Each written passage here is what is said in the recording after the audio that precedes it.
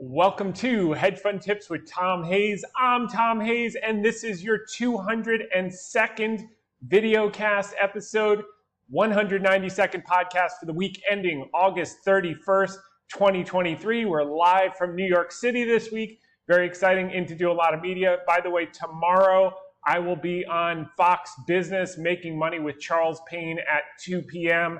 If you don't watch Charles Payne's show, you're missing out. He always has great guests with all different viewpoints. He's open-minded. He brings people on. Great show. Definitely check it out. And today during the podcast, we've got a very special guest, my friend Mike Kelly, with Hurricane Idalia happening in Florida. I asked him to come on. He specializes in personal lines. He deals with billionaires, multimillionaires, decamillionaires, centimillionaires, etc. And he's going to kind of give us some guidance. A lot of people have houses on the coast, etc.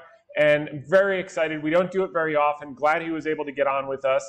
But we'll start with our photos. We like to keep people updated on what's happening with life and family and get a lot of positive feedback. On the way back from the beach vacation in North Carolina, we stopped in Atlanta, Georgia to see the in-laws. And I called my friend Bill Villari. I was like, listen, where do I need to go while I'm down here? Because he lived in Atlanta for a very long time. Now he lives in Connecticut with his lovely wife, Jordan. And he's like, listen, I'm an investor in Lake Colonial. You need to go there. I'll set it up. Don't worry. It's going to be great. I'll tell you, we went to this restaurant. We brought the in-laws. It was unbelievable. And I've been to a lot of great restaurants in my day. They brought out, first of all, he set the whole thing up. So they brought out, the general manager comes out, Paul, and they bring out this red snapper. They bring out all these rolls. They bring out this tuna tartare. They bring out this spicy coconut soup. Like, you name it. It was just amazing. And shaky beef. I'm trying to remember. It's like, he asked me, what did you like best? I was like, well, you sent us the entire menu. It's kind of hard to choose. But it was just phenomenal. And then, we get through the 800 courses that they set up. And then at the end, we're just sitting there. And it's like a Saturday night. And I'm seeing like the place is packed to the brim. And I'm like, they're going to need this table at some point. What's going on? And I'm like, sorry, go to the waitress. Like, can you please bring over the bill? I know you probably need this table. He's like, no. Mr. Villari has covered everything. And I'm like, come on, come on. So Bill, I'm going to get you back. We're very grateful to you and Jordan. We had an amazing time. And it turns out Lake Colonial is not just in Atlanta. So if you're in Atlanta, you definitely got to go. But I was talking to Bill. He's like, yeah, I think we have a dozen. He's a major investor in it. Lake Forest, Delray Beach, Naples, Denver, Scottsdale. It's French, Vietnamese fusion, Chicago, etc. So they have them everywhere. Absolutely fantastic. Great time with the family. Oh, there's the snapper. This was at the New York Stock Exchange on yesterday. On Wednesday, it was just amazing. I went down there to do the Schwab network, and here are some photos of that. That's where Schwab's booth is. That's where CNBC's booth is. I've also been down there to do Cheddar. I got my start doing Fox Business when they had a booth down there. Now I do Fox Business in studio now that COVID's over. This is the New York Stock Exchange bell. That was a great honor. And I want to thank Josh for being a great host at Schwab for taking some of these photos. That's the CNBC booth I was telling you about.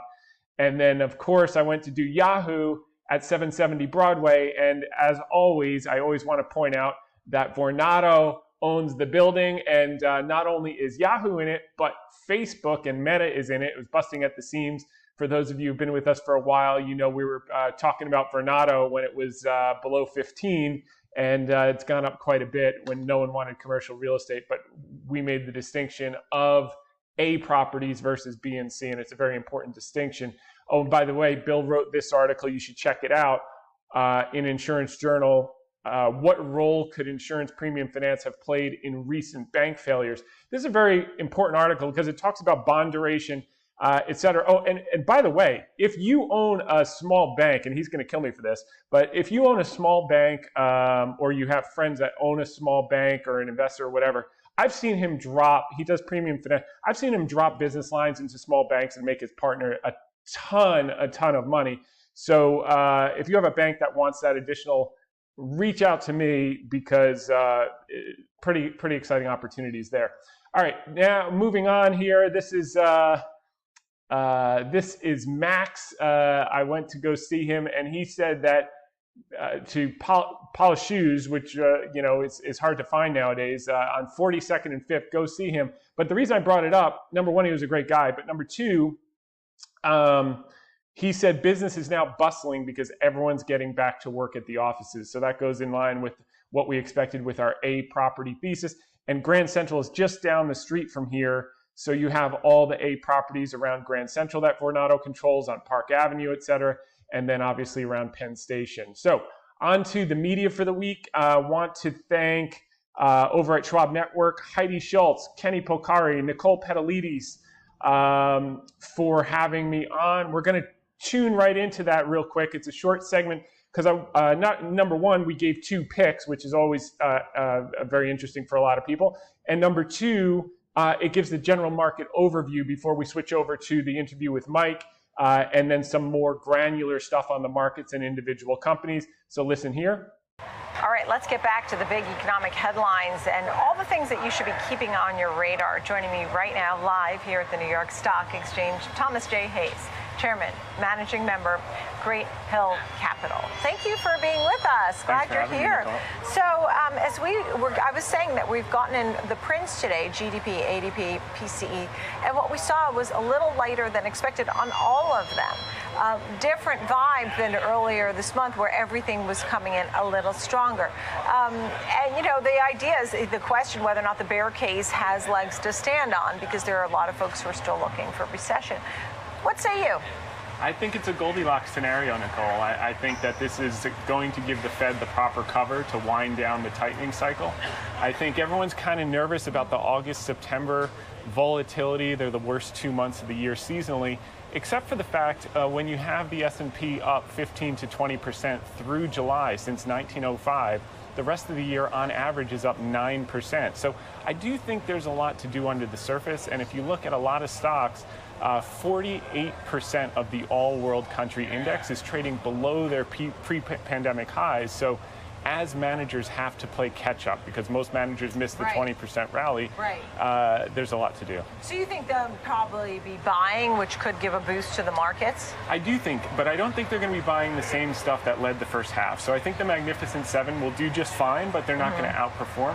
I think the real opportunity is going to be below the surface. You're going to see these managers, if you look, the Barclays Hedge Fund Index through July was up 6% versus the S&P was up 20%. Right. They've got to find things to do that can participate in the second half of the year. Yeah, understood. I mean, I know some of your picks here today. You had, for example, Crown Castle, right, in the world of real estate, and we think about telecom and the towers. Tell me about a name like that. Why could that be something to go on? So we have a theme, Nicole. We want to benefit from those stocks that have been hit hard by the excessive tightening cycle. Now that the Fed is winding down, what are those stocks we can take advantage of that, with the tightening ending, are going to actually get a bounce? So Crown Castle's down 50%, but their earnings and cash flow has been relatively steady. They've got 40,000 towers. They've got a 6.25% dividend yield while you wait. And we think as this normalizes over the next couple of years and demand for data goes up, this can be a double over the next 24 to 36 months. What did you think about the GDP notching lower, for example? I mean, does that give the Fed, as you said, the okay? Yeah, it gives the Fed the okay, certainly a pause. In September. And then by November, I think we're going to get enough data with the inflation, with the jobs report, which we saw the ADP, probably the non-farm payrolls will come in a little lighter. And if they just back off and they can keep rates elevated but stop hiking, I think this economy can just hum along. You know, the whole idea for the Fed has been higher for longer. And we saw at least one pause, and now the question is whether or not they'll pause in September and then raise in November. With all of that happening, you also have Citi as a buy, as a name that you like. And again, financials have been somewhat out of favor of late. Yeah, this is another one that was hit by the tightening cycle. It's down 50%. It's trading at 40% of book value. So 60% discount to book, 50% off the tangible book. Trading at 6.8 times forward earnings compared to its historic multiple of 10 times. They're selling off a lot of non-core assets to raise cash. They're going to be buying in stock. They've got to bring down their costs. Their efficiency ratio hit 69%. The market doesn't like that. They've got to bring it down to 63. And if Jane Fraser delivers on her plan over the next few years, it's going to be a $90, $95 stock. So another potential double over the next 24 to 36 months. Yeah, we just were talking about this name with John Kaufman, and he actually, his trade was a bearish out of the money put spread, and he was talking about that critical price level of $40 and noted that if it breaks below $40, it could see follow through selling. Would you say, is that a buying opportunity, or is that a hold the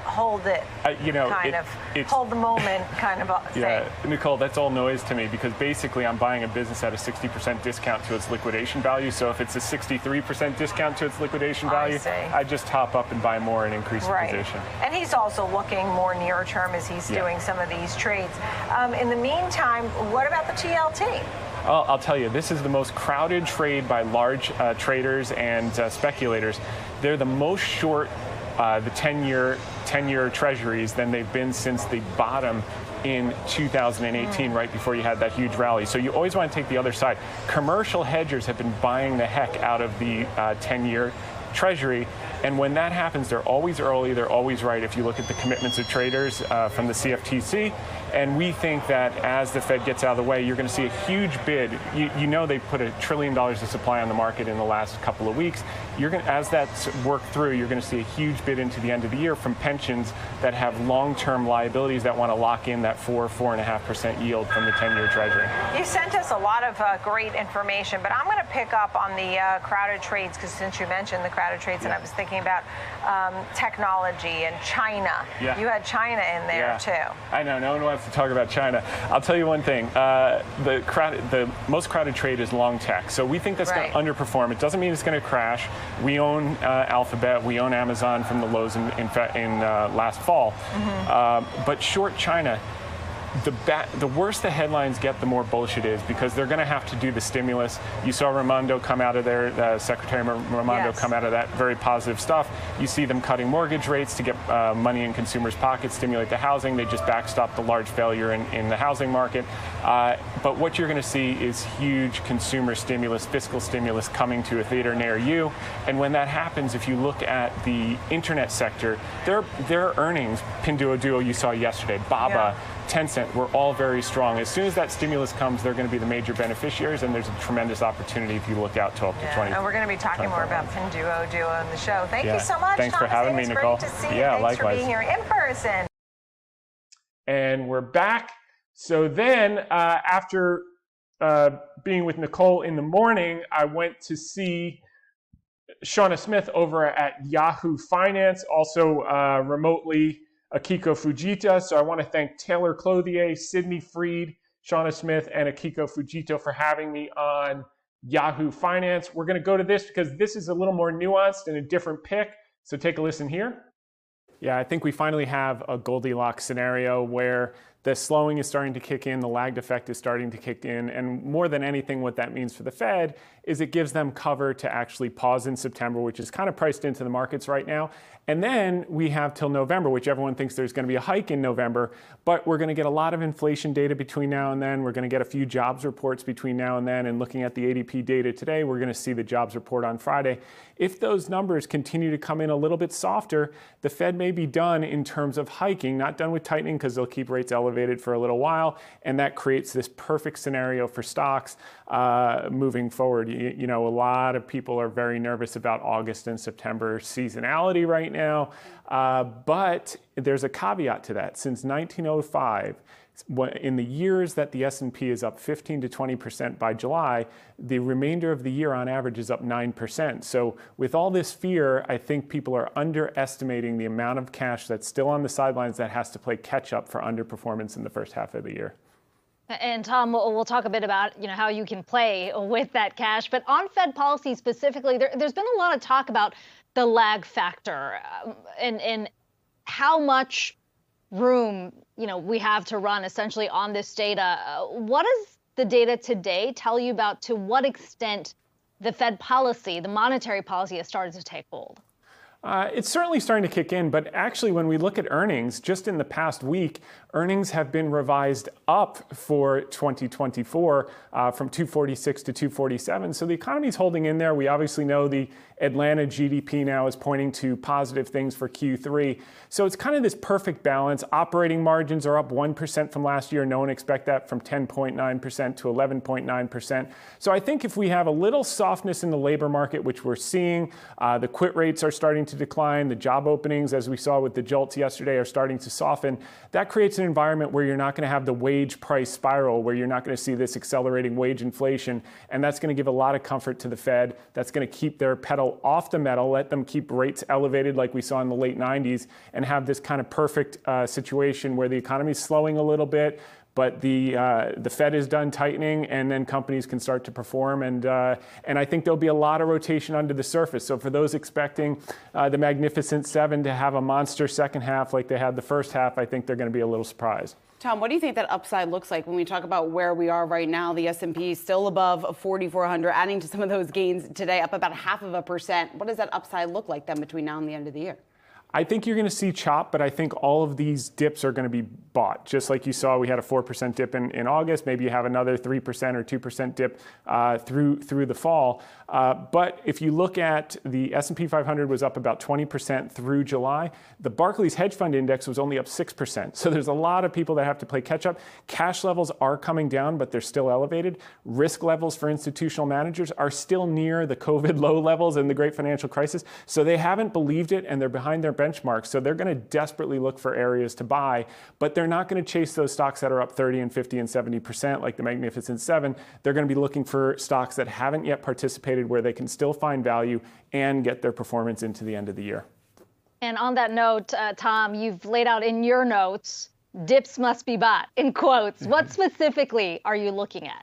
Well, we want to find kind of those areas that have been impacted by interest rates, that have dramatically been impacted by interest rates. I think one thing that's kind of the obvious thing that no one's really paying attention to is Treasury notes. And I know you did start the segment with that. But what you see is large speculators and traders are the most short the 10-year Treasury than they have been since 2018. That was the last time we had a major low in the 10-year Treasury, a major high in yields. Also, commercial hedgers, which are always early and always right, have been buying the 10-year Treasury like crazy. That usually happens near inflection points. So I think one interesting trade that could be a surprise into year end after this $1 trillion of supply is finished coming on the market, which has been coming on over the last few weeks, is that the 10-year Treasury actually gets bid and yields compress. You're also going to see a tremendous amount of pension demand into year end, that they can come in and lock in their long-term liabilities at 4, 4.5, 4.25, and they're going to want to do that for the long term. Tom, how should investors be thinking about portfolio weight, right? Because we've always thought about it with 60-40 when it comes to equities versus fixed income. We're seeing this opportunity. You're seeing opportunity in treasuries. Does that still make sense? It depends. So usually when you think about 60-40, you're thinking about corporate bonds as some part of the mix. Mm-hmm. The other thing I want to be distinct about is that T-bills are overweight. So managers are still dramatically overweight treasuries, but on the short end of the curve getting 5%. Okay. They're not on the intermediate to long term. So now is the opportunity to increase duration if you've been on the short end of the curve. I think the short end of the curve is extremely crowded. And to then move to those equities that haven't yet participated, some of the value stocks that are going to participate in the second half of the year that haven't really taken off in the first half of the year. Tom, one of the big stories we've been following is, of course, the slowdown that we have seen in China. There is not at the pace that we have seen in past years, and we've seen Chinese listed, ADRs move in conjunction with some of that data that's been coming out. How do you view that trade right now? All right, well, this is interesting. The two most crowded trades are long tech, and we think the Magnificent Seven will be fine, but they're going to underperform into the second half of the year. But short China is the second most crowded trade for institutional investors. And we think the worse the headlines get, the more bullish it becomes, because the Chinese government has been acting at the margins to stimulate, cutting mortgage rates. We saw cutting short rates for banks, et cetera. But they haven't done the big bazooka. They haven't put money in consumers' pockets. And everyone, that they're going to be forced to do that before the end of the year. And that's going to be a monster boon. The other thing, if you look at, the headlines have been bad, but if you look look at China internet stocks, Alibaba, Pinduoduo, Tencent, their earnings have been off the charts. EBITDA was up in aggregate 30% year on year. Revenues were up about 7%. So I think once the Fed is winding down the tightening cycle, as we talked about earlier in the segment, you're going to see rates compressed, you're going to see the dollar weaken, you're going to see flows into emerging markets, and then you're going to get the China stimulus on top of that. It's a trade that no one wants to talk about right now, but I think as you look 12 months out, you're going to be extremely happy that you participated in emerging markets for the next 12, 18, 24 months. And we're back. Then I want to thank Bansari Kamdar for including me in her article on Reuters, Anaya Mariam Rajesh, and Ashwarya Vegopal also for including me in their articles on Reuters, and Chibuke Ogu, Noor Zainab Hussein, and Jonathan Stemple for including me in their article regarding what everyone's talking about, the Hurricane Idalia and the impact on insurance yesterday. And our article of the week is the stock market is a story of, our quote of the week is the stock market is a story of cycles and of the human behavior that's responsible for overreactions in both directions. That's from Seth Klarman, a legendary value investor. This is the theme of what we've been talking about for 4 years on this podcast, taking advantage of periods of dislocation, periods of extreme. And before we get into our normal weekly stuff, what I want to do quickly is go to my interview with Mike, because he's going to guide he deals with billionaires, he deals with centimillionaires, he deals with regular folks, but he gives some really valuable insurance, A, as it relates to the hurricane and special situations like that, and B, the mistakes that we're all making in insurance. And I think this is value. And I'm going to try to do some more of this value add stuff and interviews in the podcast going forward. A lot of you have asked for that. So here's our first one, and here's Mike Kelly. Okay, well, I'm here with Mike Kelly and very excited to have him on. Mike runs the private client group for Smith Brothers Insurance. And I first met Mike around, I guess, a handful of years ago, 5+ years ago. He moved to town and we started playing hockey together, and we really didn't even know who we were until we found out we were neighbors on the same street, just a little bit up the way. And we started, really as hockey teammates, and then we joined the same country club in town, and we played a lot of golf, and we got to talking over the summer that, we service a lot of the same clients. I know, Mike, you deal with ultra high net worth individuals with very specialized needs. And the thing about ultra high net worths, I know a lot of my clients, and I'm sure a lot of your clients, have homes on the coasts where they have the highest risk.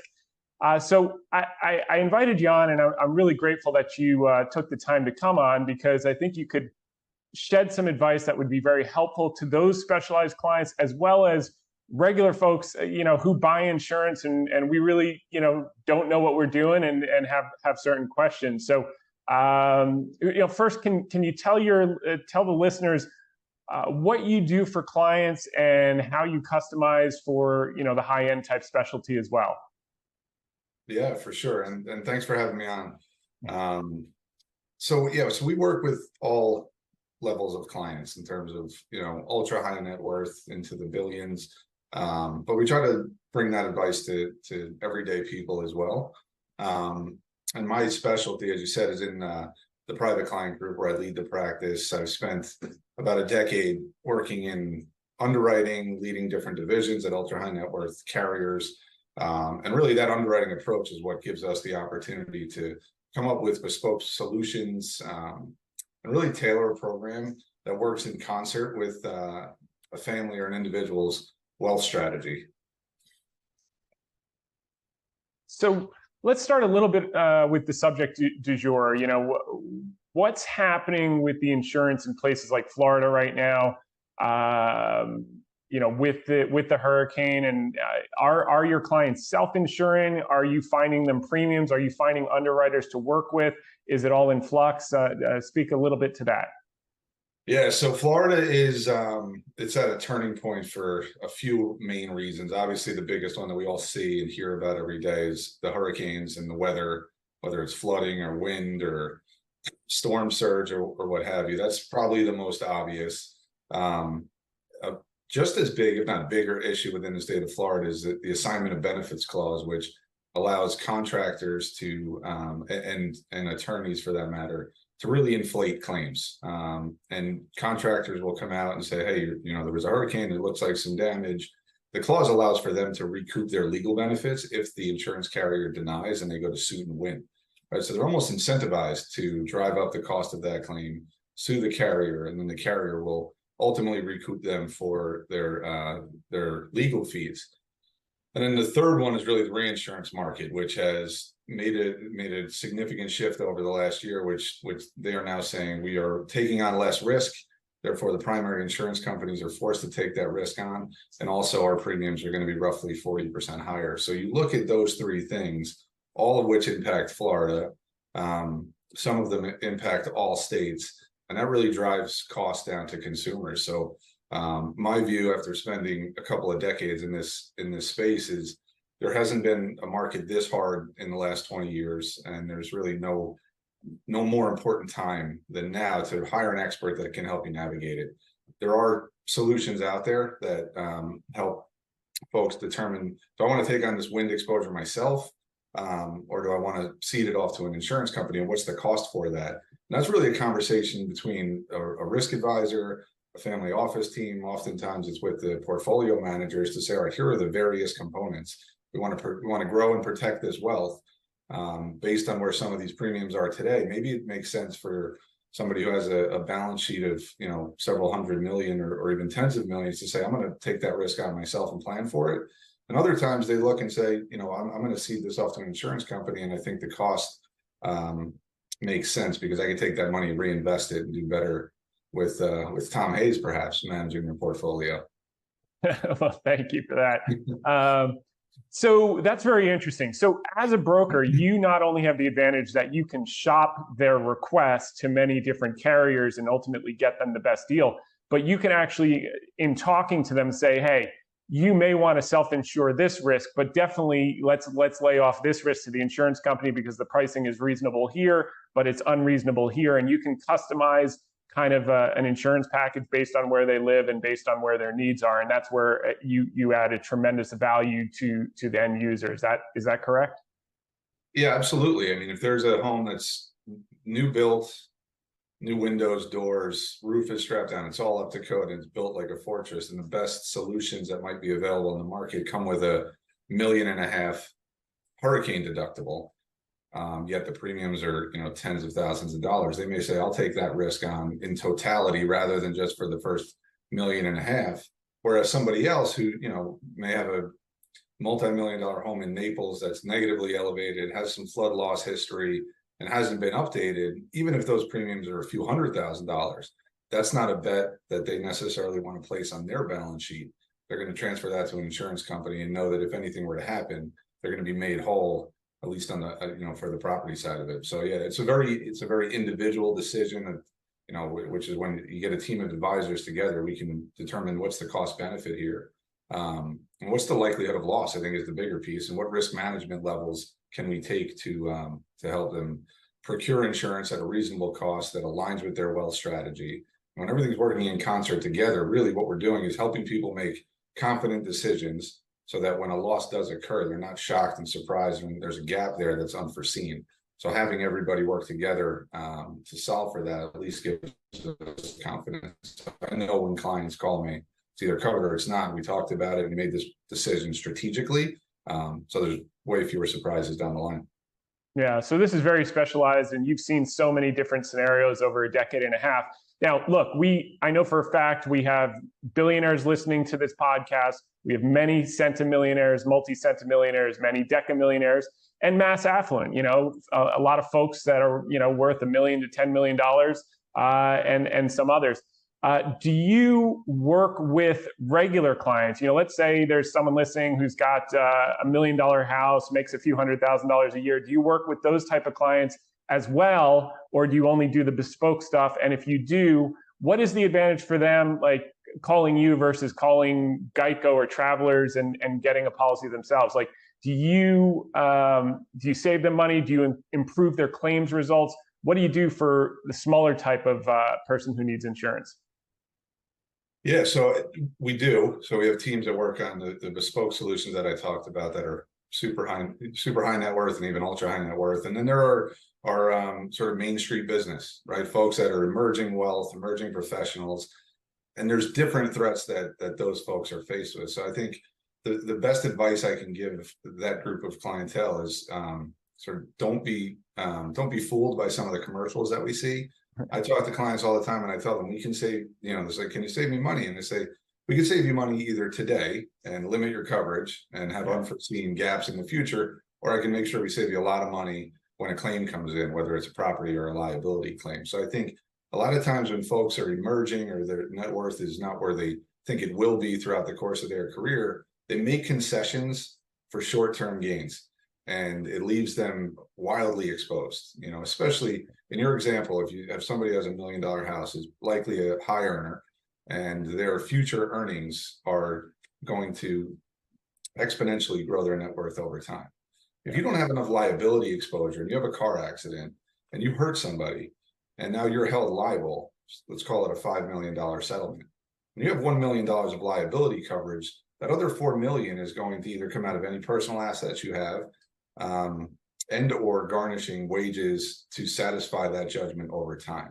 So transferring that risk to an insurance company is not necessarily about what you have in the bank today. It's about what do you have in the bank today? What's your current net worth? And what's the potential future earnings that could be a risk if something were to happen? And when you look at it from a strategic lens, those are hundreds of dollars to save millions of dollars down the line.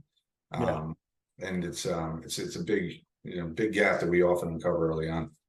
And I would imagine when you let's say it's like the average person, whether they're worth 20 million bucks or they're worth 2 million bucks, they come to you and they say, hey, here's all my insurance. You take a look at this and tell me. Have you ever seen situations where you're like, why did they sell you all this stuff? You don't need this. Let's clean this up. You're paying too much here, but you're not covered enough there. Do you see a lot of that where other agencies just kind of completely got it wrong, either didn't know what they were doing or gave them bad advice, and you're able to fix that for clients and set them up properly?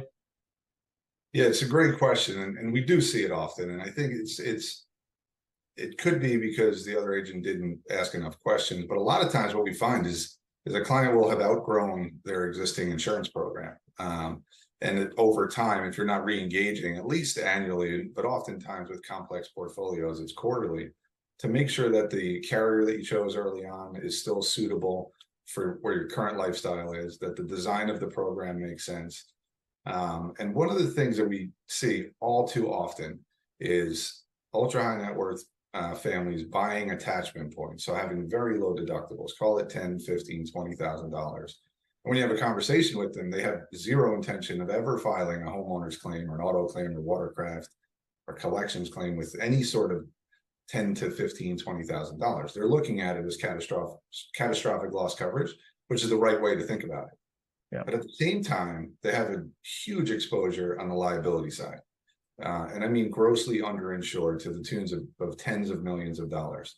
So when you help a client and their advisors sort of zoom out, take a look at it at a very high level, and identify where some of these attachment points are and where the gaps are on the higher end, to a person, every one of them is like, I would be very comfortable with $250,000 deductible, but I'm very uncomfortable taking on the risk of $50, $100 million to a liability event. So it's things like that where you look at it, and oftentimes you're just you're investing some premium over here on the property, reallocating it to liability, and now you can stand back and say this aligns with their overall wealth strategy. There's no tail risk here that they're not willing to take. And they're moving forward again with confidence, knowing that anything under 100,000 is on me from a property standpoint, or higher depending on the client. But I know that if there's a boat accident, if one of my employees hurt themselves, or there's maybe there's a slip and fall or a car accident, I know that I'm covered, and there's not a $10 million judgment hanging over my head. Yeah, that's really helpful. Tell me a few quick questions here. What are the biggest mistakes that wealthy people make when they're buying their insurance? Now, you're predominantly personal lines, so like house, property, auto. Is there anything else I'm missing? Collections, so large art collections. That's a big gap we often uncover. People may have collected 3 to 5 million, maybe more, over the course of a year. Now their total collection is 20 or 30 million, and they haven't necessarily kept up with appraisals or even notified their insurance broker, or maybe the insurance broker is not keeping inventory on it. So a lot of times when we engage with a client, we look at a total inventory, you realize there's potentially $5 to $10 million worth of art that's uninsured. Yeah.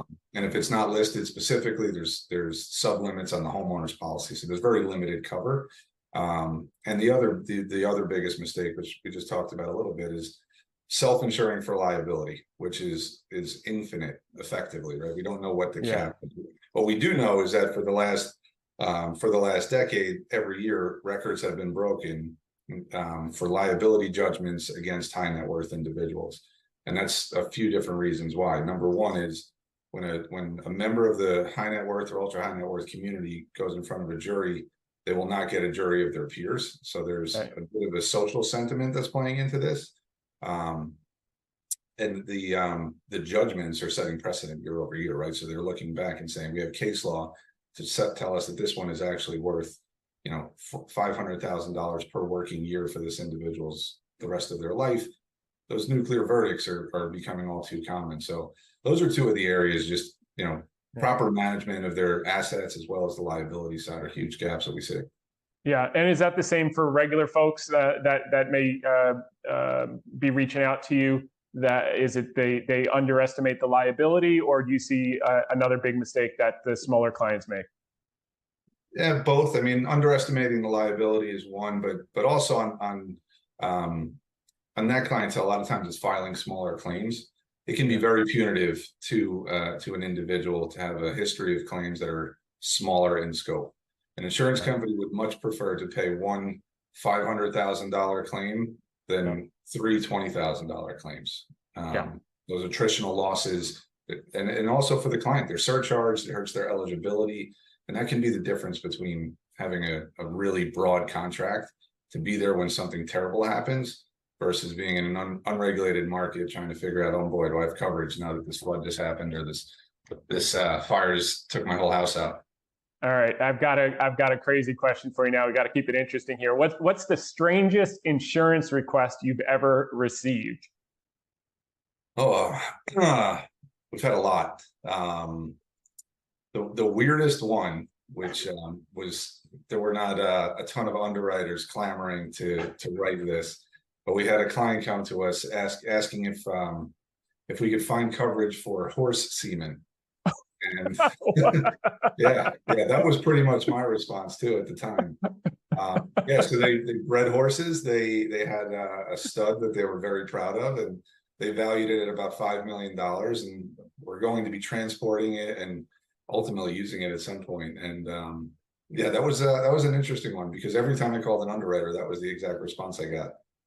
Oh my goodness, that's hysterical. I could understand why they would want to insure that. That's big business. Number one bit of advice that you give to new clients when they start to work with you. I know we've touched on a lot of these, but something they should expect when they sit down or call you.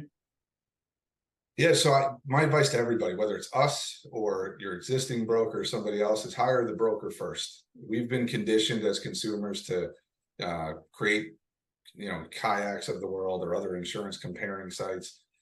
For very basic elementary renters and motorcycle coverage, that might work. When you have more to protect, just like you do with your clients, Tom, hire the manager that you believe in, hire the broker in our space, and allow them to create competition for you in the marketplace. On the other side, when you have brokers competing with one another, which we won't do, we'll either work with a client exclusively, or we'll be a plan B. We'll look over their shoulder, we'll give them objective advice, and there's no obligation for them to work with us whatsoever. Because if we get into a competitive environment with brokers, all that does is confuse the market. We end up talking to the same underwriters. Maybe they have one extra piece of information, and now the client is viewed less favorably in the marketplace. So interview a few of them, ask the hard questions, have them sign NDAs if there's some sensitive information that you'd like to. Dig deep, and with your broader team of advisors, feel confident that you've hired the right team. And if they couple that with a world-class experience, you should be in good shape, and you should get the most competitive pricing for sure. But more importantly, the broadest coverage available on the market. Great. And now, would you be, I appreciate you spending the time and helping my audience. Would you be willing to take calls or emails from listeners who may have specific questions or even want to do business with you at some point? Is that a possibility? Yeah, of course. So why don't you go ahead and give the best way that people can reach out to you directly and speak to you, or email, or however that works? Yeah, and we do this all the time. So I work with family offices, CPAs, wealth advisors. If you're just looking for a piece of information, if you were presented with something and you want somebody to look at it, or similar to what I was just describing, by all means, reach out. My email is mkelly, MKELLY at smithbrothersusa.com. My cell phone is 914-513-8073. I am on LinkedIn. I am on the other platforms just a lot less frequently, but email and cell phone is certainly the best way to get a hold of me. Great. Well, thank you so much for spending the time. Is there anything else we should add before we wrap up? No, I think if you're feeling the pain, it's not you, it's the hardest property and casualty market in the last 20 years. Find somebody to help you navigate it, and we'll navigate the storm together. Now, if they're in the tri-state area, and I know we got people all over, do you take them out for golf if they become a client? I mean, I got to know these things. If I have to go out and play some golf for business now, I've been known to do that from time to time. Well, thanks for coming over and sharing your expertise with us, and we'll see you soon. Thanks for having me. And we're back. So I know a lot of you will have found that pretty helpful. We're going to move back to the market stuff. And this was an interview with the Generac CEO, Aaron Jaegerfeld, talking generators and mid-natural disasters. We don't have time for it this week, but you can go to CNBC television on YouTube and pull it up. That's a position we've been talking about, fell to 80%. Earnings and cash flow have been relatively steady. We covered that last week. We think that's an opportunity moving forward. As always, everything we talk about is opinion, not advice. Go to hedgefundtips.com, click on terms. We don't know your financial situation. We deal exclusively with accredited investors and institutions. So talk to a financial advisor before you do anything. Click on terms, but we're just sharing our opinion and what we're doing, which may not be suitable for you. Despite what Powell says, the Fed is likely done. We agree. Here's another note from Evercore. Powell sounds like a man who thinks he's probably done raising rates. And then Amazon told its workers, CEO says, if you think you're going to stay remote, quote, it's probably not going to work out for you. And that's been in line. We were ahead of the curve on that with Vornado. That position is probably up now 50-60% in just a few months. And that's going to work higher over time, probably consolidate for a little while and then move higher. The theme, as we talked a little bit about with Nicole, that we want to benefit from is those stocks that got pounded due to the aggressive rate hiking cycle. Because as that cycle ends, even though rates may not come down right away, he may keep rates elevated. Once it's done, those groups that got most battered, even though the businesses stayed relatively strong, are going to be the ones to have the biggest recoveries in percentage terms. Here's rent growth nosedived again in August as tenants gain leverage over landlords. This was part of our thesis for inflation. We've seen the owner's equivalent rent already play out in the last few months. We were probably the only ones talking about that in January and February. I think Tom Lee at Fundstrat was probably talking about it in the first quarter as well. And that's why he's been right as well. So Fed's Bostic says U.S. interest rates are high enough. We agree. 3M, big breakthrough there. That's been a name that we talked about pretty regularly. Now they're quantifying. They got the PFAS lawsuits out of the way. They've got the earplugs lawsuits working out. They'll have some other miscellaneous lawsuits, et cetera. But the whole thesis there was they generate $5 billion a year in free cash flow, even if the worst case scenario happened, which analysts had at $100 billion, some analysts had $50 billion. Even the conservative ones are at 30. Now it looks like it's going to be 16 total. We're getting quantification. The stock's starting to go up. Oh, and by the way, they got an upgrade. Opinion follows trend. The stock went from 90 to 107. Now everyone's upgrading it. People are going to start chasing it. This business has compounded capital at double digits, 20% plus for the last 20 years. We like this story. and we're ahead of the curve on the quantification there. So now this thing can start to move.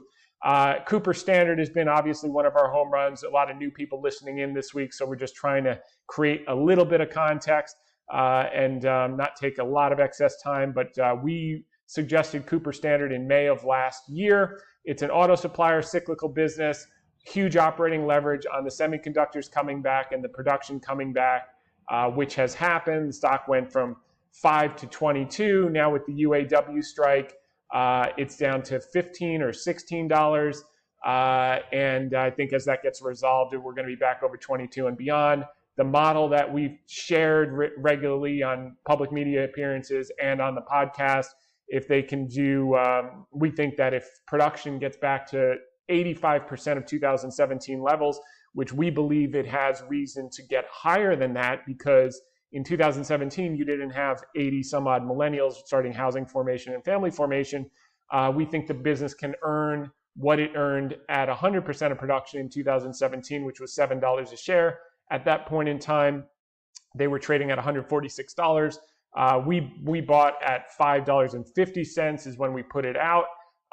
So that's been a multi-bagger so far, but at $7 a share, if you look 24 to 36 months out, if you get a trough multiple, that's 10 times. It's a $70 stock. If you get a peak multiple, you could have 140. You could have more. Cut it in half if you're conservative. It's still a multi-bagger even from these levels, which we're excited about.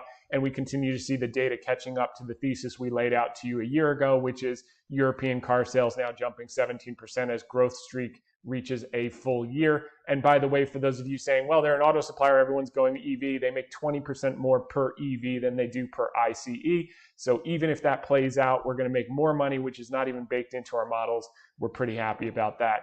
Fidelity says Chinese equities remain a top call. As we covered last week, the aggregate of internet companies, our biggest exposure there is Alibaba.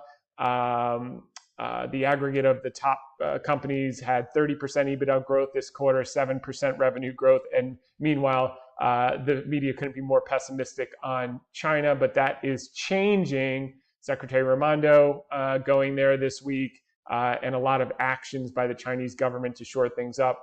Alipay declares live commerce ambitions in pre-IPO growth chase. So live commerce is a huge thing in China. Think QVC on the internet. They sell stuff like crazy through that method. They are rocking and rolling with that, and that's going to make the sum of the parts, Alibaba splitting up into 6 parts to get the huge benefit of the cloud growth.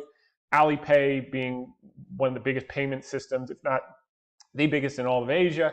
And all the sum of the parts, we've estimated that the fair value of this thing over the next 36 plus months is 280 to 320 plus. And we think China is going to have one more parabolic run before the demographic cliff serves them the same fate as Japan. But if you remember in the 80s, if you missed that last 4 years, you missed everything. That last parabolic run before their population, the bulk of their population turned 40, was parabolic. Stocks were up 10x, et cetera. And we think we're going to see a similar story in China. And the pessimism right now couldn't set things up better because the first buyers are the shorts. And then opinion follows trend. China stocks climb after authorities attempt to lure investors with stock tax cut, other moves. Look, they're going to keep putting out these little tiny things every day, and they're incrementally helping. At some point, they're going to do money in consumers' pockets, whether that's giving them consumption vouchers, which would be the best thing. They should do $500 billion of that like the rest of the world did. Or if they do tax cuts or mortgage rate cuts to indirectly do the same thing that vouchers would do, it's the same exact thing. And they've said that they're going to do as such. China pledges to speed up fiscal spending to boost the economy. This is what we've been waiting for. The bazooka comments come before expected monthly meeting of the Politburo. So that's a big deal, and we'll see how big the bazooka comes. But the key is the businesses continue to perform, the businesses continue to do well. So this is just an accelerant to a fire that's already starting in a good way. Raimundo said, U.S. does not want to decouple from China. So they had a successful meeting. So these headlines are changing now from loggerheads to now communication. Communication will lead to productivity. Productivity will lead to growth. U.S.-China agree on steps to ease trade tensions. You know, if you had asked if this would be a headline 3 weeks ago, I think everyone would have said no. China's post-pandemic economic recovery spurs growth across the internet sector, boosting e-commerce, ride-hailing, and online travel. China moves to stabilize finances of troubled shadow bank. China's factory activity sparks hope that slump is bottoming out. Manufacturing still in contraction. I think it was 49.7, so by 30 basis points. But PMI actually beat estimates, which is a leading indicator. So that's a positive thing, showing things moving in the right direction, starting to confirm what we're seeing from companies' earnings reports that actually do business in China and their commentary on the last 8 to 10 weeks. China cuts down payment and mortgage rates in stimulus drive, so they're now starting to take aggressive actions. China's economy is perking up. Cheap money may have helped. By the way, this is from our resident China bear, Rejma Kapadia over at Barron. She's now putting out balanced articles on China, which is really incredible to see. That's the sign of a good journalist. So those of you who've been with us for a while, I know if, anyway, so that's that. Carl continued to put this out. U.S. is making up to $12 billion available for automakers and suppliers to retrofit facilities to produce EVs. Energy Secretary Granholm says he does not know if the funding will have an impact on collective bargaining by United Auto Workers Union. So this may be a backdoor way where the government is saying to the big three, hey, take care of our unions, we'll give you the money back in an indirect way. And this could help us get to a resolution sooner than later, which is positive for Cooper Standard. Morgan Stanley, based on our investor survey, it appears consensus expects a materially lengthy UAW strike with wage inflation in the range of 20 to 40%. In our opinion, much of the negative potential outcomes of the UAW negotiations may be priced in. That's from Art Jonas, one of the best auto analysts in the business. Thanks to my buddy Zach for sending that over. Also, thanks to Adam for always sending me the great stuff that he sends. And thanks to Rick, who sends the great stuff he sends. You know who you are, ladies and gentlemen. Morgan Stanley, as we get closer to the end of the year, the pain of being underweight equities and the resultant lack of performance is going to intensify, forcing positive fund flows. This is the thesis that I was making with Nicole, with Shauna and Akiko, and I'll probably touch on with Charles tomorrow. If you look at the S&P through July was up around 20%. The Barclays Hedge Fund Index was up 6%. So there's going to be a lot of chasing. And if you're a manager, put yourself in their shoes. Are you going to chase those things that are already up 30, 50, 70%, like the Magnificent Seven? Are you going to look under the surface for value where you can make up and catch the next things that are going to be up 30, 50, and 70%? And I think it's the latter. And that's why we went through quite a few companies last week in detail that you can take advantage of and take a look at. And I'll show you. You can find all the articles that we ever write at hedgefundtips.com. You just go to hedgefundtips.com, and then you scroll down to category under commentary. You could also find all of our past podcasts and videocasts. Click here for videocast weekly recap, or the podcast button if you just like to listen to it. But the videocast is better because you can see all the charts and the articles and the headlines that we're talking about. Okay, moving right along, we have Charlie Bilello put out this U.S. monthly rent. This is in line with what we were saying about owner's equivalent rent. So on to our article of the week. So far, so good. Stock market and sentiment results, and then we'll get to our Ask Me Anything questions, which we do every single week. So in our July 27th weekly note, you can find it here and also in the podcast and videocast. We talked about a 3 to 5% correction in the month of August. We also said we expected these dips would be bought due to the fact that most managers underperformed in the first half and were still overweight cash and T-bills and underweight equities relative to their 20-year history. So you can see that right here. Last week, we went through a sampling of the tremendous opportunities still to be had for those who feel like they missed the boat. You can find that article here. It's called At the Starting Gate, Stock Market and Sentiment Results. And the basic theme was, we covered a ton of stocks that are down 50 to 80% that are high quality businesses whose revenues and cash flows and earnings power have not been impaired anywhere close to what the stock price has been impaired, which is why we love public markets over private markets, because some of the prices being offered for these businesses would never be even entertained in the private markets. And here, people can't give them away fast enough, and we're gratefully taking every share that they're willing to give us. So go through that. And then the podcast, you can go for further color. We went through the media appearances. This shows you here with 48% of global stocks below their pre-COVID highs. Everyone's chasing the 5 or 6 that have already run to new highs. Why not look under the surface for the opportunities of businesses that have grown, 50%, 100% earnings, cash flow, revenue, and yet their prices are still below 4 years ago prices. And that's where the opportunity is. And that's why we love what we do. We skip to work, as Warren Buffett says, who turned 93 this week, by the way. It's like a treasure hunt every day, and we love what we do. This is the composite cycle for the pre-election year. So we had our correction in August, and then we start to build back up, grind a little sideways. All the opportunity is going to be under the surface. Managers playing catch up to retail got it right this time. Risk levels still at COVID lows and great financial crisis lows. Cash levels coming down, but still elevated. All of these things set up for more upside. Then you saw earnings. My friend Seth Golden put this out. Estimates were revised up again this week, another $1 from 246 to 247. If you remember at the beginning of the year, we were saying just watch earnings. Everyone was saying earnings have to come down 20%. They were all 100% wrong. You remember the famous triple break putt. I remember in the fall of last year, they said, we're going to go down, then we're going to go up, then we're going to go down. Well, they were totally wrong. We just went up, up, up, and they missed the entire thing. One of the worst calls in the history of the stock market. But leaving that aside,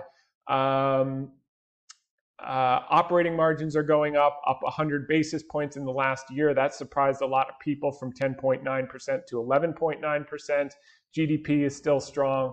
And then we talked about Citi and Crown Castle. Why? Because they're beat down, but their earnings power and cash flows are not. They're just hammered as a function of being in the crosshairs of the Fed tightening cycle, which is now ending.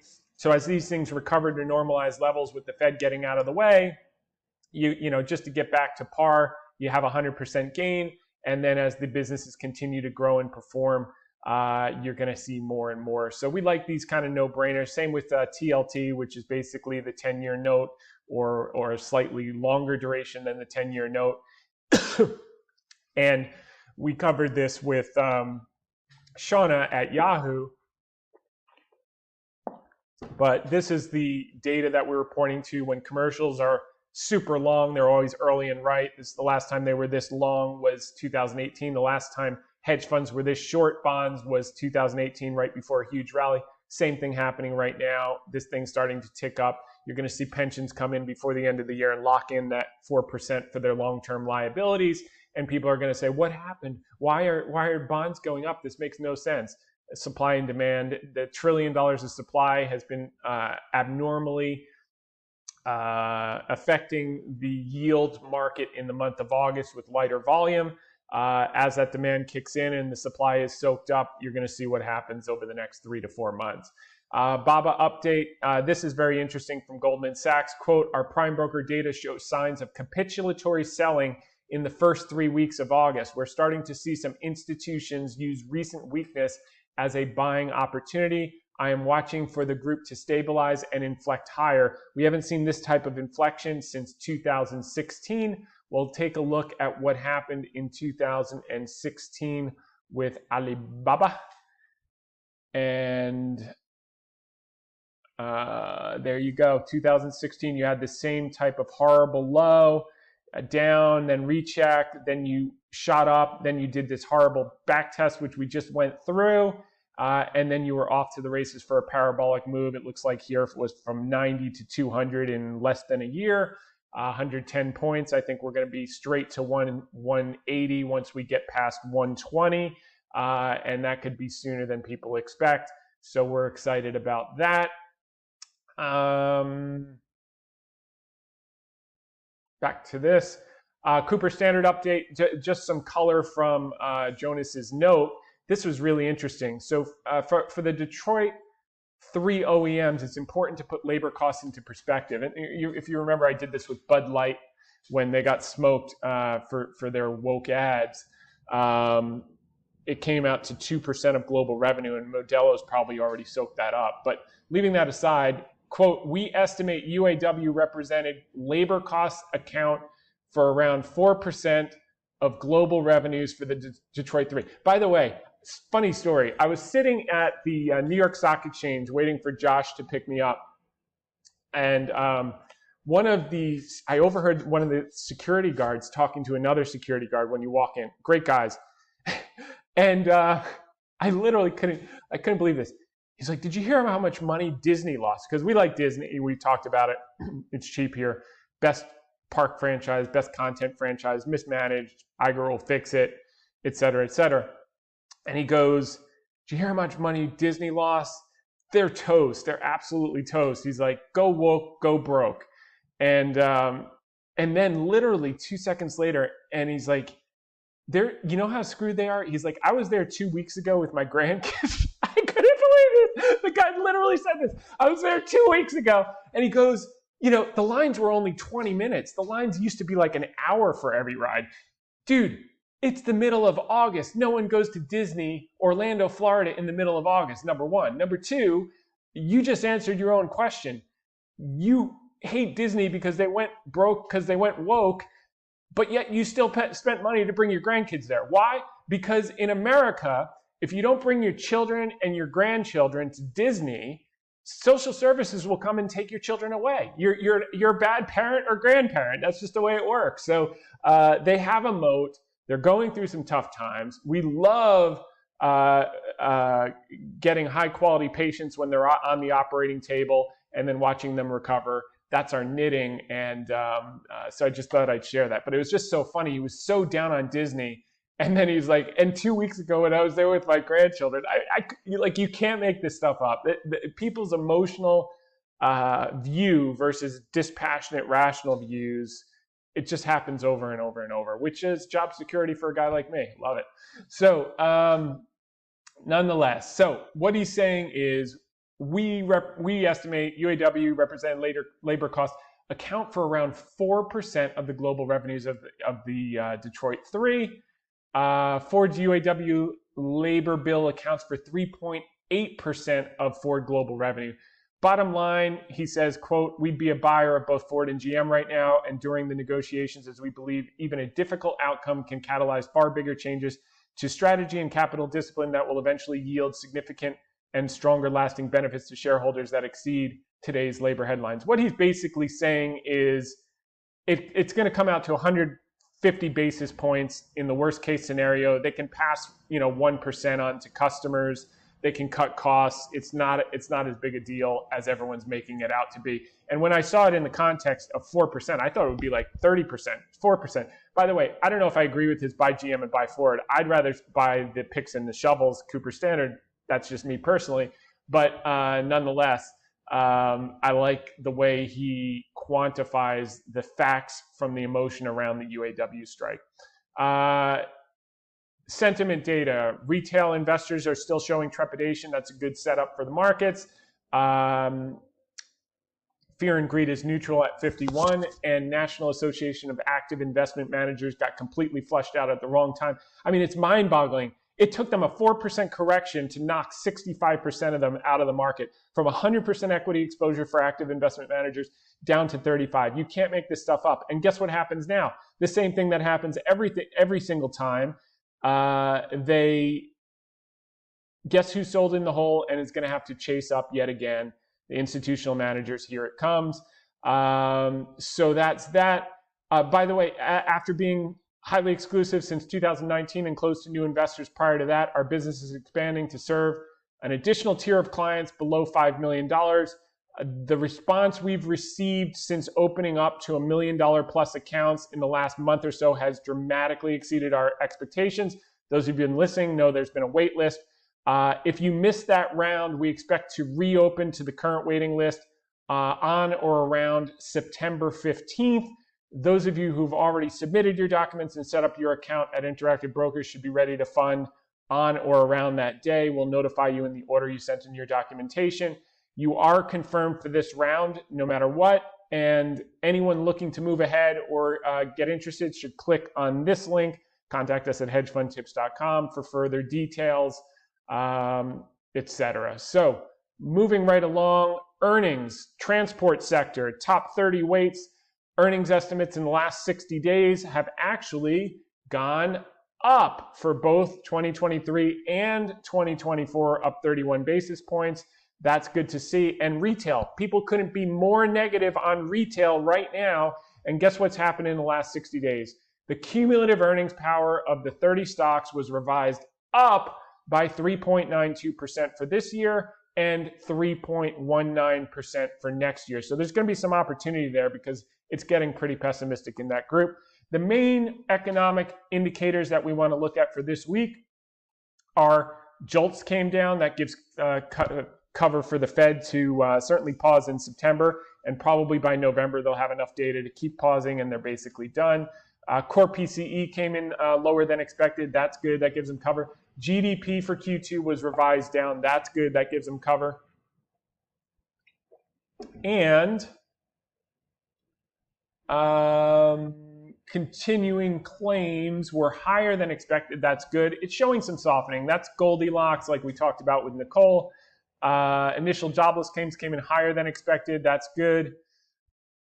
And inflation PCE price index came in line with expectations. Chicago PMI came in better than expected. So a lot of the right things are going down. The other right things are going up. So tomorrow we get the jobs report, which is going to be very important. Would be nice to see it come in a little lower than this number, but not too much lower, just Goldilocks so the Fed can get out of the way. And I'll be paying attention to the labor force participation rate. We want to see more and more supply of labor, and obviously the average hourly earnings. So we know there's a cap on wages, and we're starting to see that with the quit rates, with the JOLTS, giving the employers a bit more leverage than they've had. So now on to our Ask Me Anything questions. Paul Falcone says, Dollar Tree and Dollar General have been slammed lately. I'm beginning to get excited about Dollar General. Just curious what you think about Dollar General and the dollar store space in general.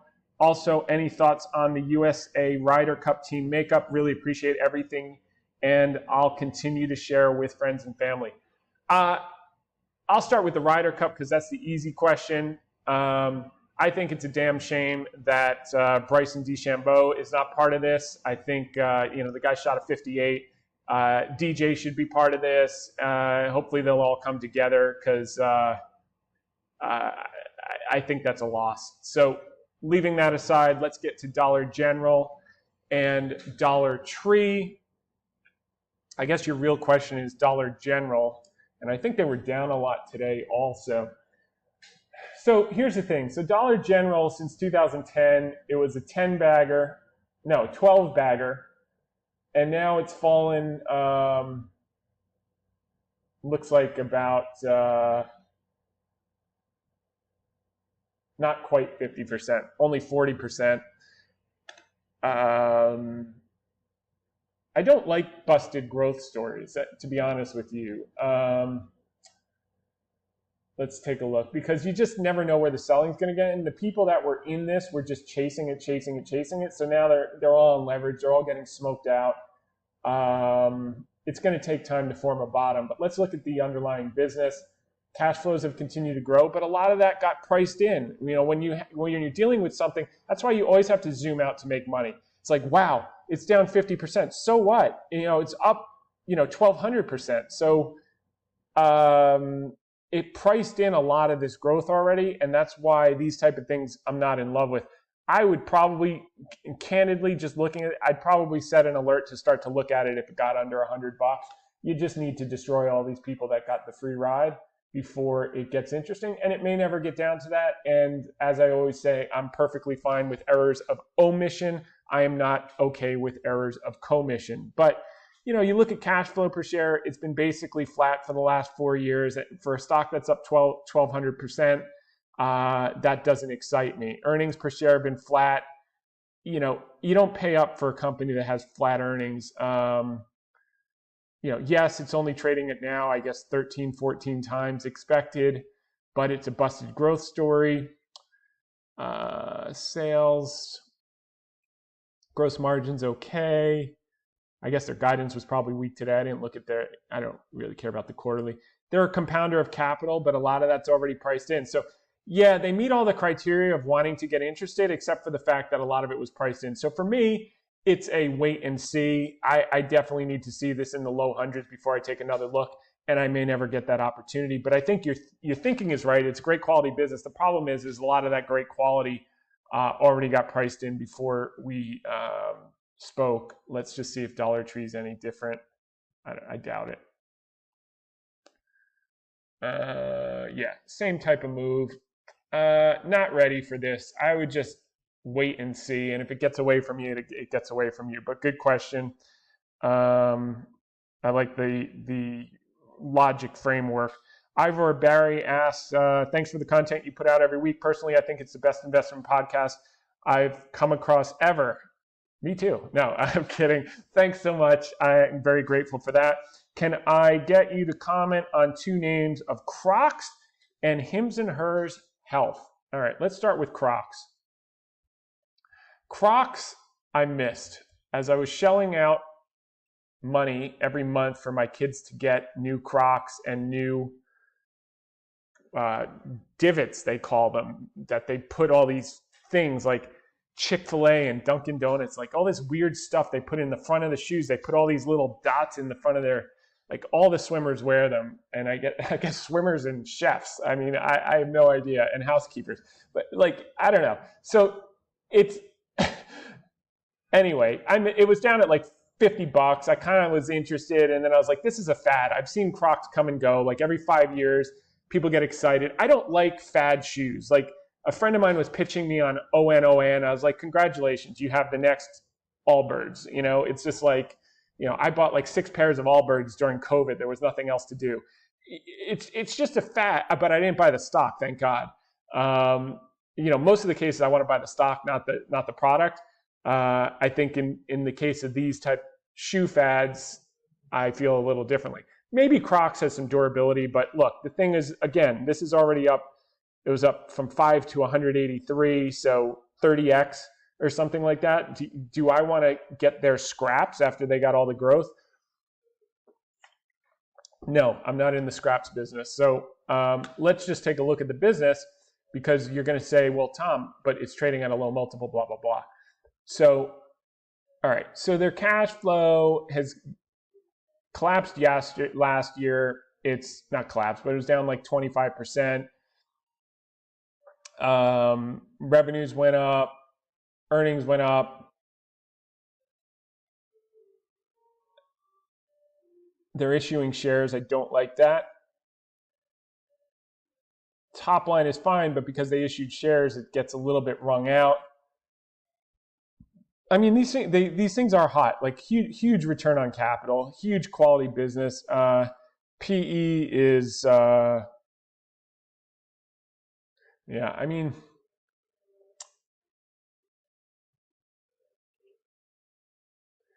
yeah, this is a tough one because it's a low multiple. It's expected to have high growth, but it's like, how many pairs of Crocs are you going to put in your closet? Like, I feel like everyone who's going to buy them already has 10 pairs with all the divots they could ever possibly want. And by the way, they're only going to grow at 7% next year and 10% for the next 5 years. So, 10 times multiple is actually not that terrible, considering they're only going to grow at 10%. So one peg, it's a little cheap. So maybe you could get a 15 times multiple. What's been their average PE for the last 20 years? It's been 10 times. So they're trading at the multiple they should be. The only difference is their growth is decelerating. So for me, it's a pass. I just don't think this has a durable moat. Yes, Crocs is a brand, but like, again, I could be totally wrong. I prefer errors of omission versus commission. This would be an error of commission because I'd be buying the last. By the way, I've thought about buying pairs of Crocs, and I know with sneakers, the minute I get sucked in, the game is over. You know, oh, by the way, I just bought a pair of those ON things like a month ago. I think the company's toast now. I could be completely wrong about that, but by the time I buy their product, it's not cool anymore. So same thing happened with Allbirds. So if I buy a pair of Crocs, you know, they're done. I don't foresee me ever buying a pair of Crocs, but stranger things have happened, and I can see it. I see some cool Crocs out there, some of the camouflage ones. So the minute I get interested, this thing is actually probably a short. But anyway, it's not at the moment. So Hims and Hers, too new, losing money. We don't play in that world. I think this company just sells like Viagra through the internet. Like, I don't know what the advantage of that is.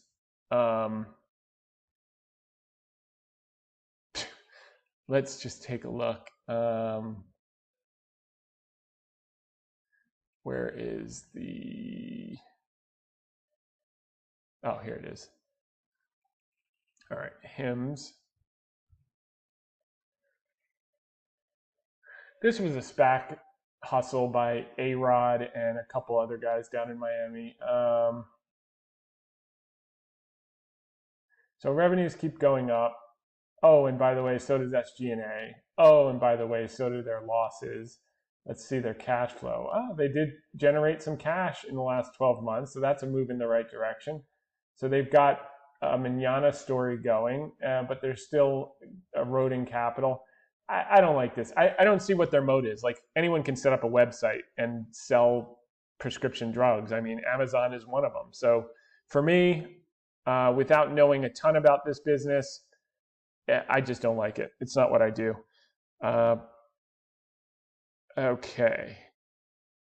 I think both of those are probably faddish. I think Crocs has a better chance, but a lot of the good news has already been priced in.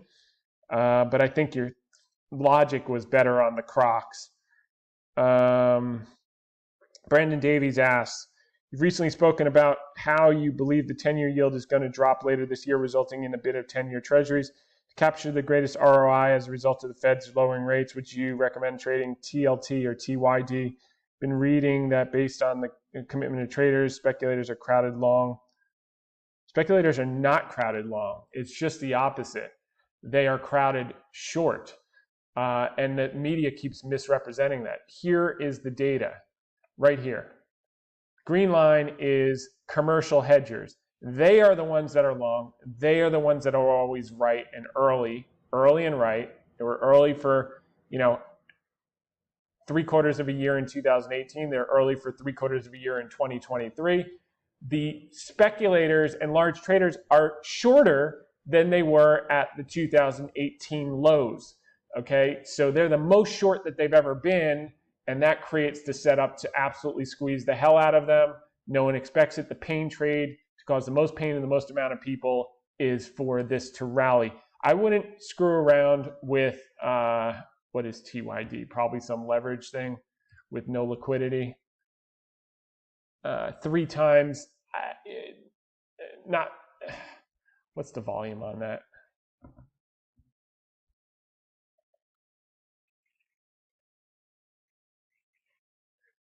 $30 million of volume, I wouldn't screw around with that. It may not even exist by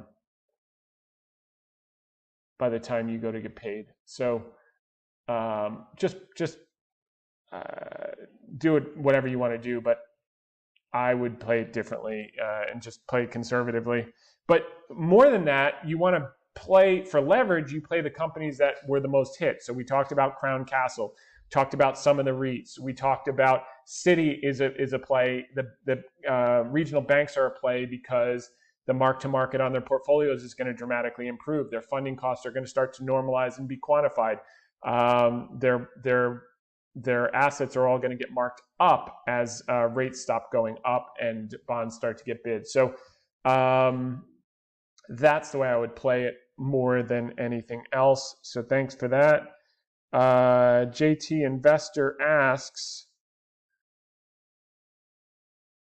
Dollar General again. Okay, we covered that. Good question, and already covered. Jack Zhang, I was wondering if you'd be happy to take a look at MCFT. I think rates play a huge deal on this company, but buying its equity. Okay, so MCFT, I think that's the boats.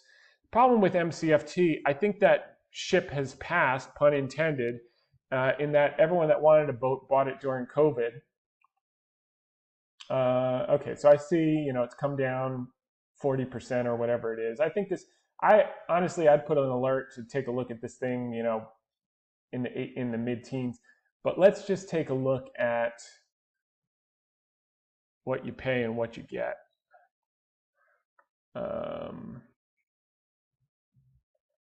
By the way, the key to successful investment is not finding things to buy, it's finding things not to buy. So their revenues are going to collapse a third from last year to this year. Their earnings have been cut in half, both estimates for next year and this year. Their 5-year growth rate is 10% a year. Next year's growth is 7%. Their current year. Now, it's too early for this one.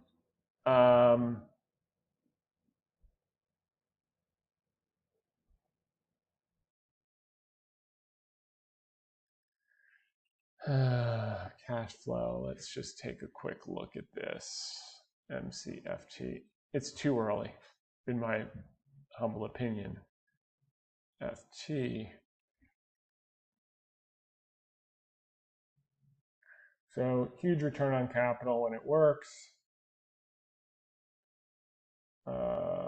Free cash flow positive, so well managed.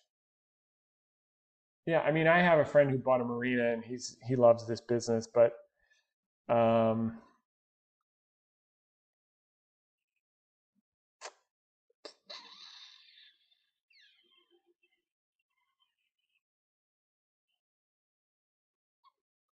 yeah, I'm gonna just. I mean, I see where you're headed with this. It's just not enough margin of safety. I would really like to see this thing flush down below 15 or 12 before I took a look. And I probably won't get it, but I'm not buying it up here near the top after the trend is in the rearview mirror. Not for me. I see it at the golf courses. Like, it was, everyone thought they were going to work from home forever. It's tougher to get a tee time. Now you just walk on whenever you want during the week. Everyone's back to work. I think it's going to be a similar situation with boats.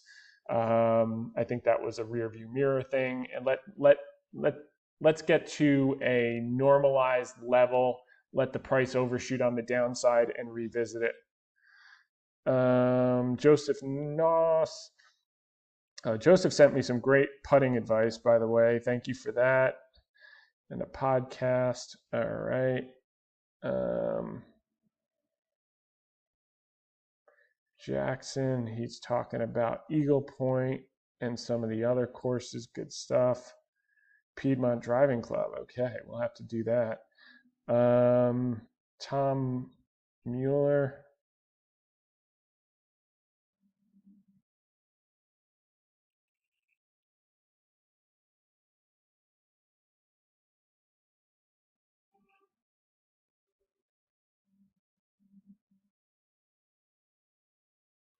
This is a super long question. All right. I have a more general question about how to think about the market. You're going to have to, you're a newbie. So how do you?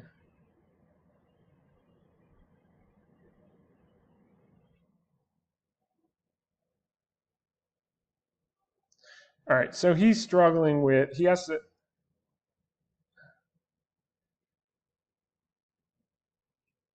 yeah. So the simple answer to your question, Tom, is you need experience. There's no question about it, and you just have to see things over. So he's asking why do I stay away from Japan? Why?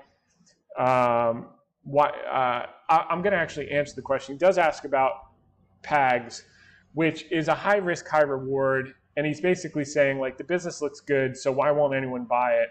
And yeah, you have political risk, you have country risk, and you have consumer risk. So they do consumer credit. But when you look at, as a matter of fact, I think someone upgraded this week, and I'm kind of getting, I've been looking for something to do in Brazil.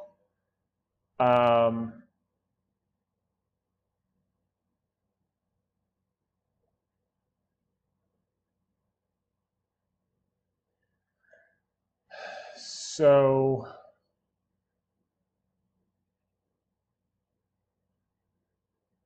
they're earning $5 a share and trading at $10. And oh, hold on, let's just see US dollar equivalent. Hold on. By the way, let me just see if I can pull up something on this one from 240100.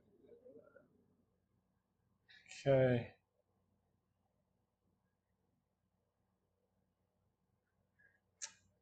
So cash flow per share, cash flow is growing. I mean, everything is in the right place. People are scared because it's all consumer debt, and there's a lot of opacity in trying to analyze that. I mean, they're generating cash flow like it's going out of style. They've been compounding capital like it's going out of style. And their balance sheet generally looks good and healthy. So what's wrong? I think this is really a tough one. And I think you're right to say what's not to do. I think the answer to your question is there's no way you can know if you're going to get screwed on this. But everything is pointing to, if this was an objective company in the US, it would be trading at 10x of where it is right now. So the answer to your question is when you can't get comfort based on the financials because you have this type of country and company, and it's not a huge company in those countries. So what you're taking company and country risk with PagSeguro Digital.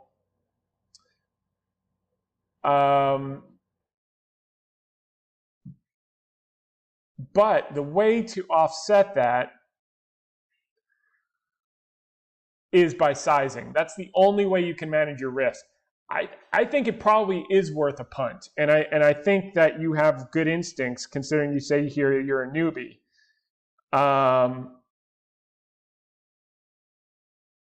So if this might be a 10% position, if it was a US company and you had absolute confidence, it might be a 2.5% position, 3% position. But if this thing works, you're going to have a 5-bagger, so that 3% contributes 15 points.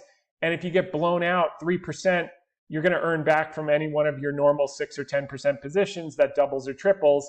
So I think the only way you can manage and get certainty is sizing in this case. And that comes from experience. But I think it's probably worth a punt on this one because it does check all the boxes. It's just there's some opacity that you're never going to get clarity on investing in a Brazilian company like this, but it has a decent enough track record. I think the political risk is actually overblown in Brazil, and I do think we're going to have a monster run in emerging markets, and they're going to catch the tidal wave as the Fed gets out of the way. And Europe is going to be tightening a lot longer, and some of the other parts of the world are going to be tightening a lot longer. So you get weak dollar, you get emerging market flows. I like it.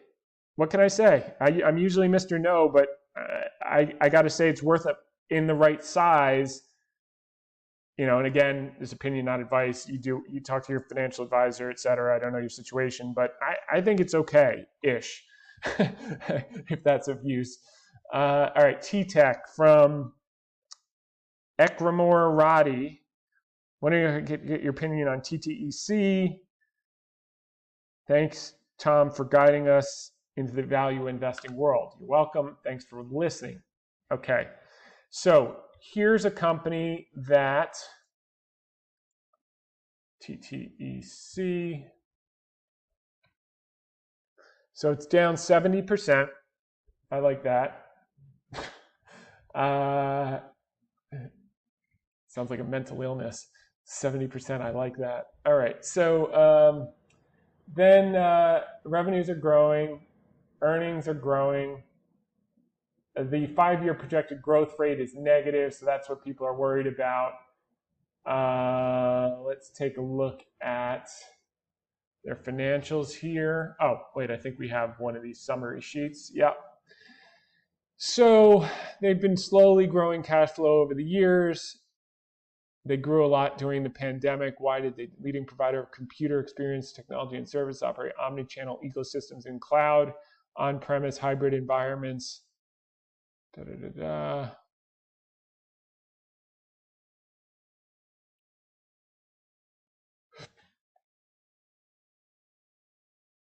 Okay.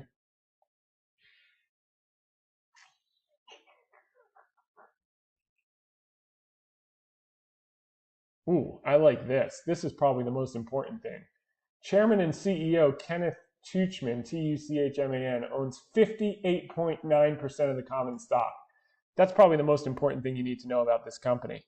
So revenues are growing.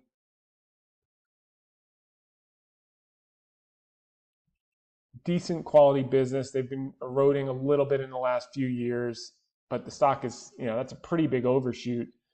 Earnings have, cut in half. Cash flow is holding up. They're paying a dividend, 3.5% yield. And let's just see here.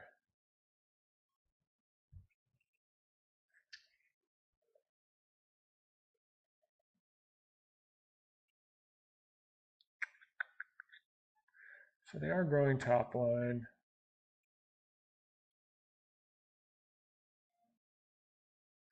Yeah, so earnings are taking a hit. Earnings are cut in half and the stock's down 70%. But this guy's got a lot of skin in the game. And, he has a decent history. He had a 20 bagger from 2009 to 2020. So he's not an idiot. He knows how to operate. Now it's down 70%. I don't know. I mean, this is probably the type of guy you want to take a punt with. Now, when I say this is where the work starts. That's when you get, go listen to the last 8 or 12 conference calls. Go read the last 2 or 3 annual reports. Go find out the bear thesis. But at first blush, they're generating free cash flow. I mean, your balance sheet looks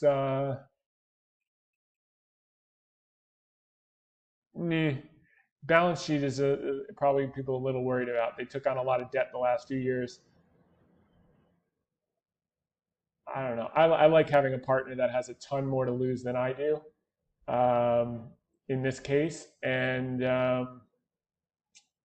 I think Ekramar, I think you're onto something here. I would pursue it further and do your research before you do anything. But I think at first blush, I think you've done some pretty good work here. Joseph Cook. Okay, just sending me some stuff on China. Thank you. Okay, so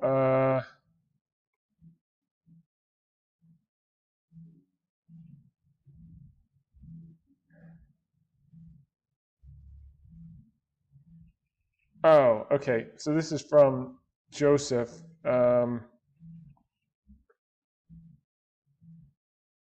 Also giving me some great putting advice on strokes gained. Appreciate that. So he's asking me about this Australian company, PRO.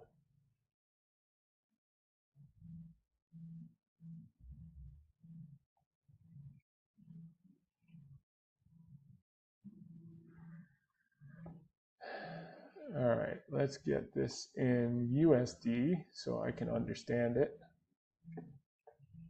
This is a tiny nothing company.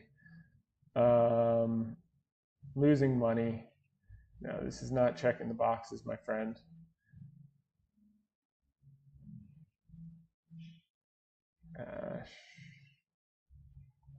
Cash flow per share. Burning cash. No. No. No, this is going to be an easy one. I'm sorry, my friend. What do they do here? computer software applications. Yeah, I'm gonna pass. This is just a gamble on, whatever they're promising they can do in the future. That's not the game I play. Doesn't mean it won't work. It's just not for me. All right, let's see.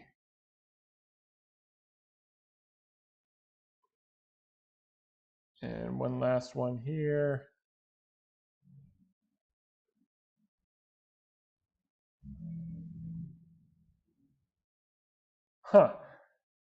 Prophecy International.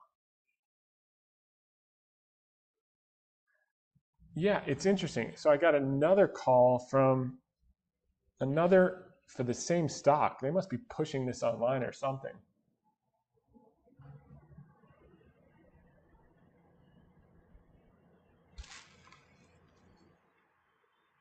Prophecy International.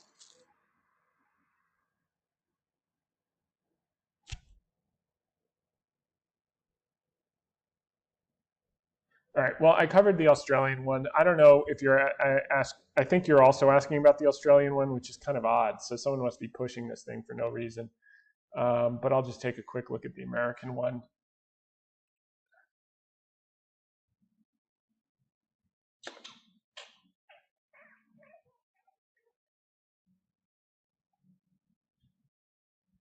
Yeah, so the same story. The American one is burning cash, as far as I can see. Yep, burning cash. No. These are gambles for me. It doesn't mean they don't work. It's just not the business that I'm in. I bet on sure things that are out of favor temporarily, that have durable, proven moats, ability to generate cash. I buy them when they're on sale. I sell them when everyone wants them, rinse, repeat. And that's all I do. I know what I'm good at, and I stay in my lane, and it works very well. And that's what I'll continue to do. So this one, not for me, but your golf advice is greatly appreciated as far as getting fitted for the putter and all of that stuff. For those of you who've been following along, that'll make more sense. For those of you who are new, just take it at face value. But with that said, I'd like to thank everyone for tuning in this week. We're going to be back next week, same time, same place. Tune in to Fox Business tomorrow at the 2 p.m. hour for Charles Payne, and not just tomorrow, but every day. We'll be back next week, same time, same place. In the meantime, make it a great one. Bye for now.